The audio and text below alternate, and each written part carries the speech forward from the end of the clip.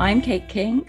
And I'm Nelis Vandenberg. We're colleagues and executive leaders in a global nonprofit. Leading in conversation is our passion. We're excited about the transformative power of free-flowing conversations that generate new insights and open up possibilities for change. As we've begun to experiment with conversational leadership and seen it transform how we work in our organization, we've also found that it resonates with other leaders and they want to know more. This podcast is our response to that growing interest. Together and with guests, we want to explore how conversational leadership works on a daily basis in the workplace.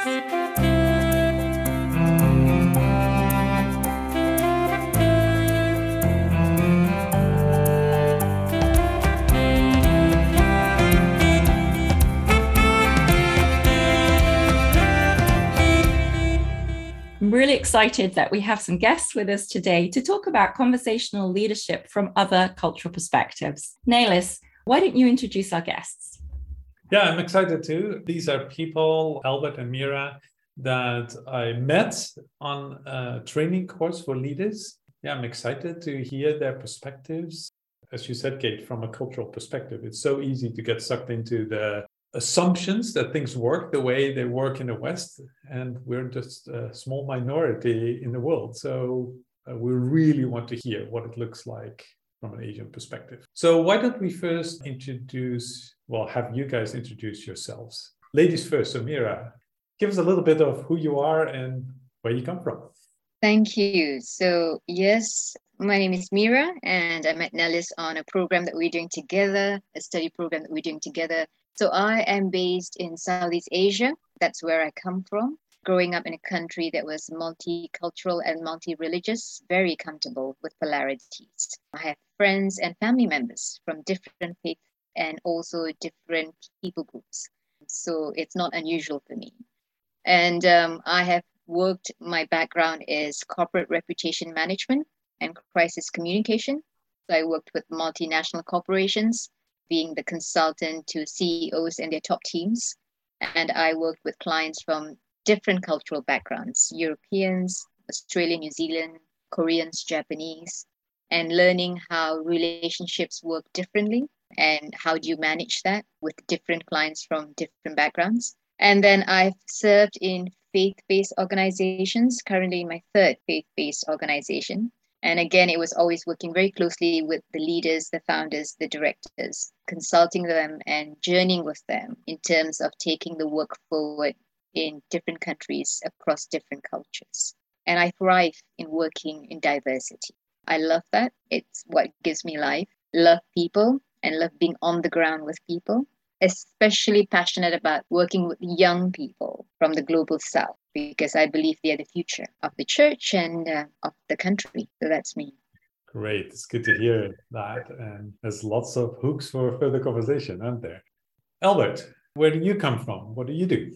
My name is Albert. I am from Hong Kong. Actually, I have kind of over 40 years of work experience. And currently, for almost 20 years, I've been heading a mission organization in Hong Kong and focusing on the least rich people. My role is the general secretary or executive director, but I have to say, compared to many other places, although I'm staying in Hong Kong, I still consider myself not so multicultural because of the composition of people in Hong Kong. Although we do have a lot of international exposures, a lot of international colleagues.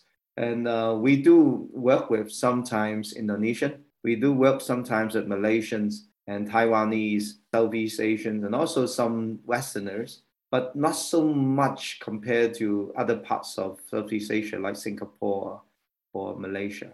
But I'm a keen learner. I am really eager to learn from all sorts of cultures and all sorts of people so that I can really work better with them. Great, thank you. That's quite a rich variety of backgrounds, isn't it, Kate? My first question to both of you is, you've listened to our podcast, you've probably done some reading, you've been exposed to this in this leadership training we were all at. To what extent does conversational leadership resonate with you? To what extent is that something that you're familiar with? Well, maybe let me say something first because I'm the most ignorant. My background is more in engineering. I've been in university for over 20 years in teaching computer science. So I'm more inclined to engineering stuff of things. So when I first encountered this leadership as conversational leadership, it really shocked me. I really doubted, I have to say that. Can it really work?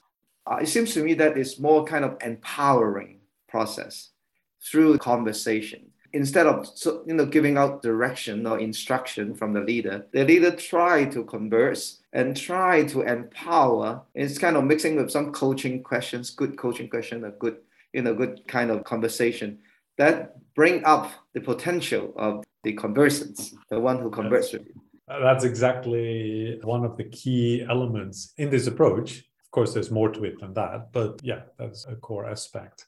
We'll come back to this later as we talk about how would that work or how does that work in your context. Meera, to what extent do you feel comfortable with this topic? Have you encountered this? Have you practiced it?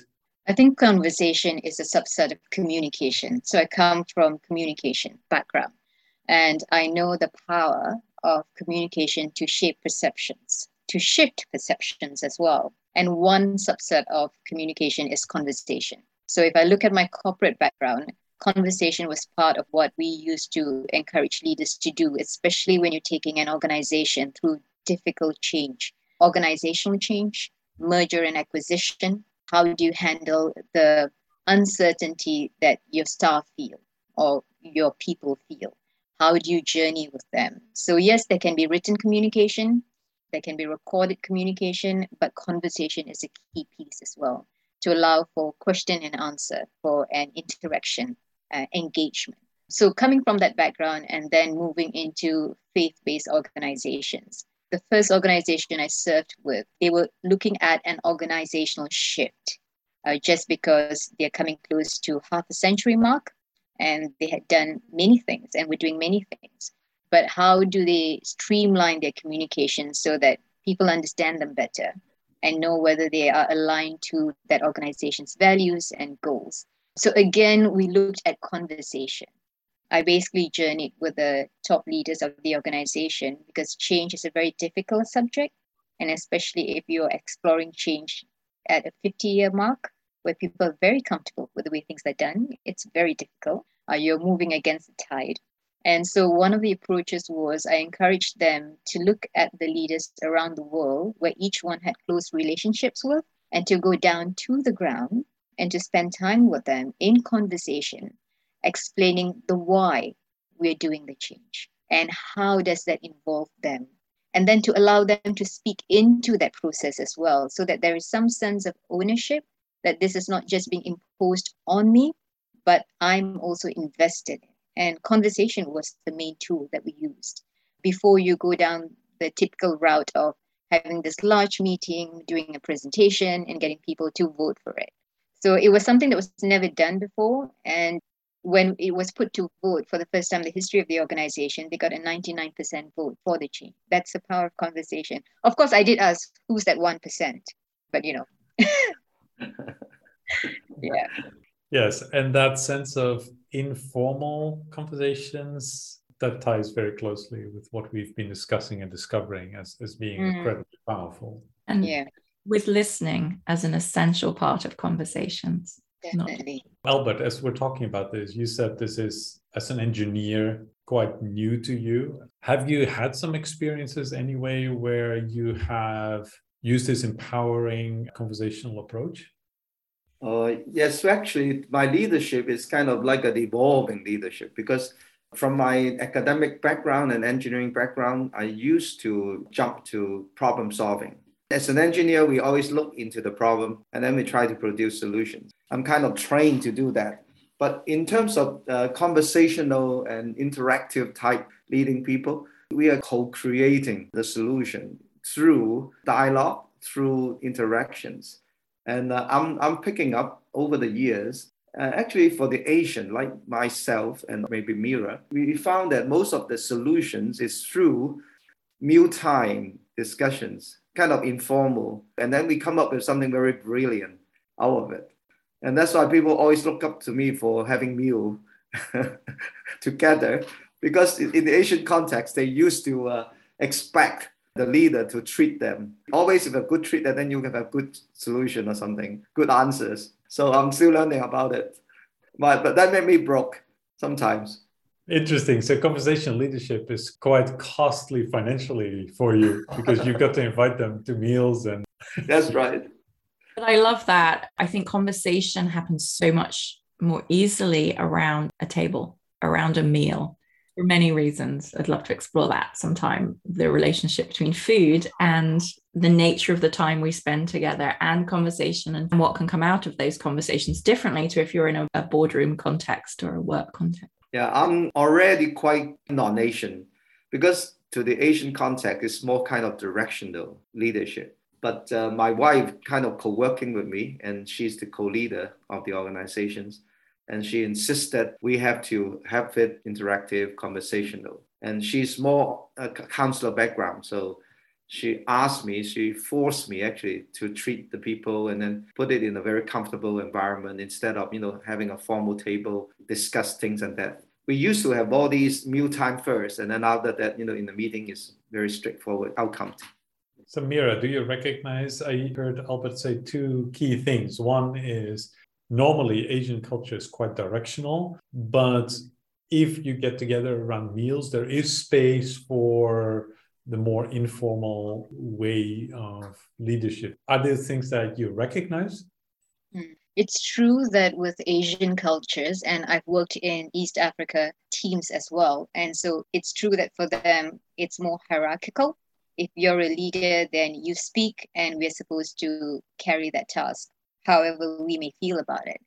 But I think for me, if Albert mentions about informal conversations about meals, for me, in my experience, to be able to have effective conversations where it's not just me speaking, but also having them speak into it, it first requires me taking time to get to know my people.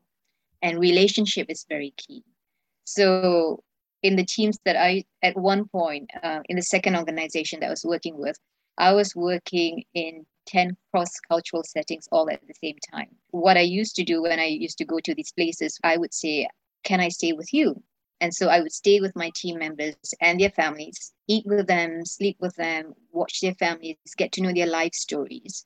And then I share my life story. And after that, we can talk about matters concerning work.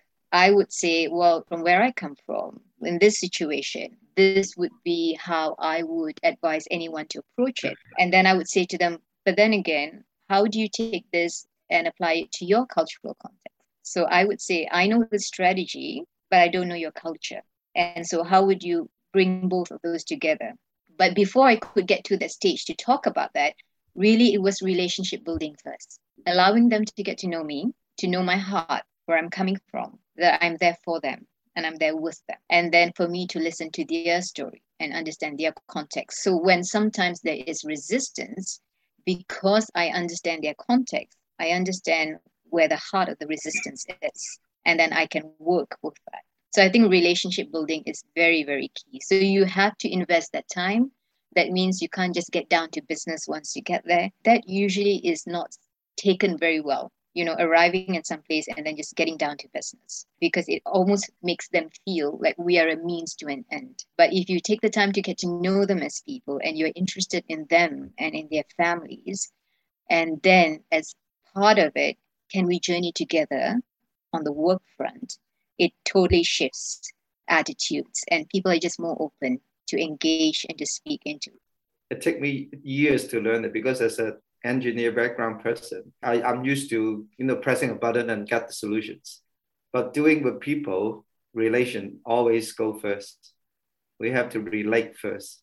I learned it takes some years for me to really learn it. And people said I'm getting more mellow now. If you were with me 20 years ago, you find me go straight, get the solution, get things done, and very quickly. But relation always, not the priority. But now, as I'm getting older, I found, build up relation is number one. And then we can then work together. And yeah, I'm learning it now.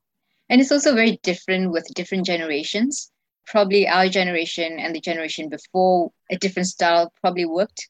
But with the younger generation, with the youth, I'm realizing, regardless if they came from Global South if they are people, if they're young people who are born and raised in poor communities and slums, they are quite astute and they are quite exposed thanks to technology and smartphones. They are people who want to be able to speak into, want to be able to contribute. They ask questions, and I welcome questions, and some questions are very difficult.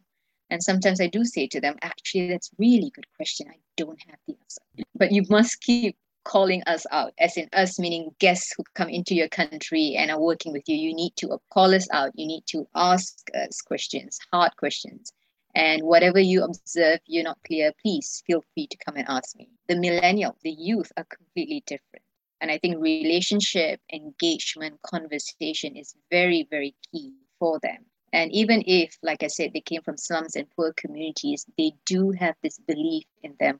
We know our people and our context better. And I think that is something that we need to learn to tap on. It's fascinating how much of this is universal, because when you talked about the importance of relationships, I think that is true in most any culture. It expresses itself differently, whether you're in a Western culture, in a global South, in Asia. I think there is something to that in every culture. That's fascinating. Although I think in Western cultures, there is an assumption that you can just go in and start talking work straight away. There isn't that background. There isn't that expectation that you get to. I think things go a lot better if you do get to know the whole person, and we want to do that. But I think it's not a natural behavior for us. I think we need to learn that too. And I think what you're saying about what's universal is the next generation, the millennials, the Zs. There's more commonality because they are digital natives. They have grown up with a very different environment to us that is shaping them. It's interesting. Both of you mentioned something around, okay, Albert, you said I've become more mellow. Meera, you talk about sometimes I just have to say, I don't know. In a hierarchical culture, that is kind of hard because people expect, I suspect, that you have the answers, that you give clear direction. And if you don't, it may be seen as weakness. How do you deal with that in that cultural context? Yeah, I think interestingly for me, to be able to say, I don't know, or to be comfortable in saying, can you tell me how you would apply this in your context? Actually, that was the thing that brought the barriers down. That was the thing that shifted this whole attitude of hierarchical. Because then I was saying, I know this much, but I don't know everything. What you know, can you bring to the table, and can we make it work together? That shifted this whole hierarchical stuff. There is still respect in terms of me as a leader, but I think they saw me as someone where it was a safe space for them to come and bring their ideas or bring their concerns or bring their doubts and questions. But if I was not comfortable in saying I don't know, or if I'm not comfortable in being vulnerable in some instances, then that would maintain the hierarchical mode. If I felt like I needed to hold it all together, keep it all together, have all the answers, that would just perpetuate that cycle of hierarchical leadership. Well, from my experiences, Hong Kong compared to other Asian culture is relatively less hierarchical. But still, we do have some hierarchy. But from my experience, well, I'm kind of day back 20 years ago when I first started as the executive director. At that time, I'm always the one who provide the final resort and provide the final solution. And I'm the one who has the solution for everything. But now as time goes, I started to be more conversational or more interactive in a way that as I grow in life experience, I really want to develop people instead of I'm the one who provide the solution. So people comment that I'm not so Asian in many ways because I used to tell them that this is something I don't know. This is something I really don't know, but I can help you to make it work, to make it done, and something like that. So I see the change or kind of evolution in my leadership from a very directive to more interactional, and then maybe so-called conversational type, and bringing people more into the scene that they can lead themselves rather than looking up to me to have something. So my organization is getting more and more people they can do on themselves and without really always come back to me for instructions. Asian culture tends to have the subordinate always come up to you for instruction. But now my organization is that, at least from my Hong Kong organizations, my staff, they don't quite really need to come to me often for solution because they can have the solution. We just have conversation and discussion, and that's it. And then I let them continue to make the decision and get work done. And so I'm getting better now, in terms of my life is a bit more easier. In the Asian That's context, fascinating. yeah, in the Asian context, to be a leader is very tough because people look up to you as the king. You are in Korea or somewhere. You are the final problem solver. Can do everything. But now I'm not that person. I always tell myself I'm not that person. No need to come up to me for that. And how do they handle that when their cultural assumptions about you and how you will lead bump up against what they meet in you, Albert? It's a cultural cultivation. Actually, it spent more than 5 years for me to cultivate that kind of culture that they don't need to come to me for solution. Okay, it takes time. Every time they come to me for solution, then I come back to them asking them questions, and can they do that? Kind of like coaching. Gradually, they find that well, I can do that. I don't really need to come to Albert for that. So getting more friends type working environment rather than kind of that superior subordinate type environment. Have people started to respect you more because of that or less? My experience is they love me more, I can tell. Because they come to me saying that, if I were with you 15 years ago, I can tell you are so aloof. I didn't say anything, but immediately they said, you are arrogant. Is that true? I'm not that arrogant. But they said, you look like you are arrogant. Because they come back to me and saying that you have some big changes over the years. Okay, thank God for that. I look like more their father now than their superior or the boss. That's fascinating. And your comment about how it takes time to grow that is really insightful. I think I found your question, Alice, very interesting. You asked Albert, do they still respect you? I think different cultures have different definition of respect or expectation of respect. So the way I am with my team members, they still sometimes call me yes, ma'am, or yes, boss. And we would laugh, but there is that respect. Being comfortable to say I don't know or being comfortable to be vulnerable did not in any way cause them to disrespect me or lower the respect. It seems to have just brought the respect to a higher level. On one level, it made us both seem as peers in the sense that they lack certain resources or certain gifts. But then I was telling them, well, I also lack certain resources and certain gifts. But if we pulled it together, then we are richer for it and we are more whole as a team. But I do have that years of knowledge and experience that you don't. And I'm bringing it to the table as an offering. So it didn't in any way lower the respect. I think it sort of increased. And Albert said a key word. He said love. And I remember when I was leaving one of the teams, in their farewell message to me, they said to me, we had many guest workers who came to our country and said that they came to our country because they loved us. But we did hear them say some things about us and our culture that was negative. Or they kept saying we're here because we sacrificed. And they said to me, you never said you came here because you loved us. You never said you came here out of sacrifice. But we know that you love us because we saw it in your words and we saw it in your actions. And you gave us space to grow. And those locals or those nationals are now in leadership. And that relationship continues, even though I'm no longer in that organization. They still make sure they send me messages to say, well, I'm on this foreign trip, foreign training program. Thank you for all that you did. I never thought I could be here, but I'm getting this chance because of what you did for me. Or sometimes they still reach out to me and say, well, I have this issue and I'm trying to navigate it. This is the way I think I should go. What do you think? They still allow me to speak into and continue as their mentor. So it didn't anyway lower the respect, it heightened it, but it also deepened the relationship. In a way, we're both journeying together. We're both discovering and learning. I might be a few steps ahead of you on certain matters, but on other aspects, you could be ahead of me. So it was a mutuality. Thanks, Meera. That's really interesting because it takes me on to my next question for you both, which is, you've both obviously had a lot of experience in developing younger leaders. What would be your advice for Asian leaders, younger leaders, who are looking at conversational leadership and are a bit hesitant, are thinking, will this work in my culture? How will this go down with people? What advice would you have for them? For me, in my experience with the younger nationals that I served, that was how I did it, conversational leadership, and they have taken on that. And it seems to be working well from what I'm hearing back from them.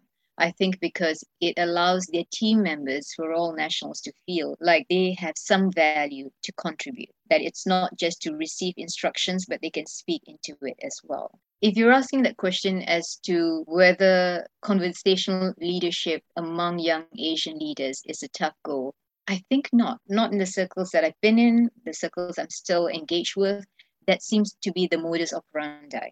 I don't know about other circles. I can only speak from my circles. That seems to be the way because they have experienced that from me. They have experienced that from other guest workers in our team. And so they feel empowered by it and they are practicing it and it really producing positive results. And what conversation leadership does in these circles is that it allows people to thrive and grow. And you are, in a way, equipping the next generation, or you're equipping your team members to step into leadership positions, to empower them, to give them a sense of, I can do it too.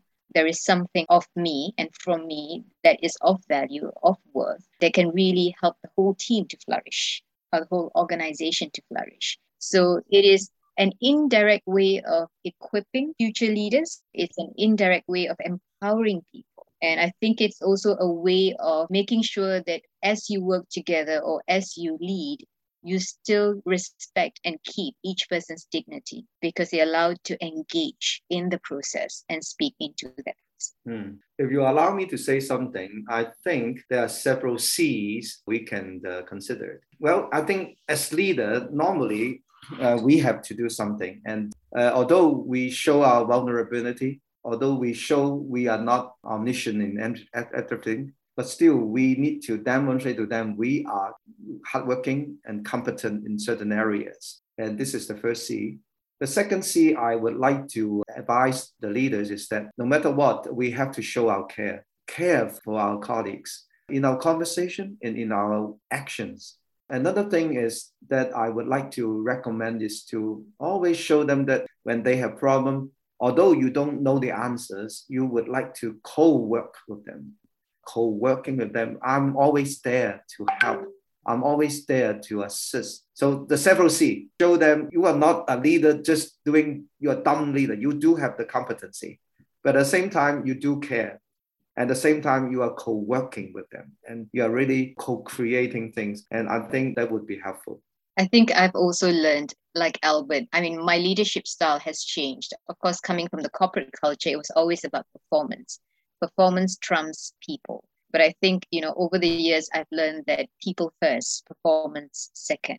People trump performance.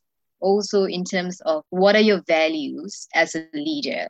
And my value is to ensure that the people that I'm leading will grow and flourish and thrive.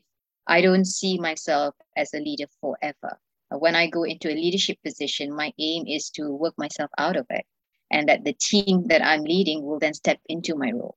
And I think that really having that sort of a value, conversational leadership just falls into place naturally because that's one of the way of allowing people to speak into the process, to be invested, to engage, to participate. And that's the only way they'll grow into that role of being leaders. And then I can walk out and be happy to hand it over to them.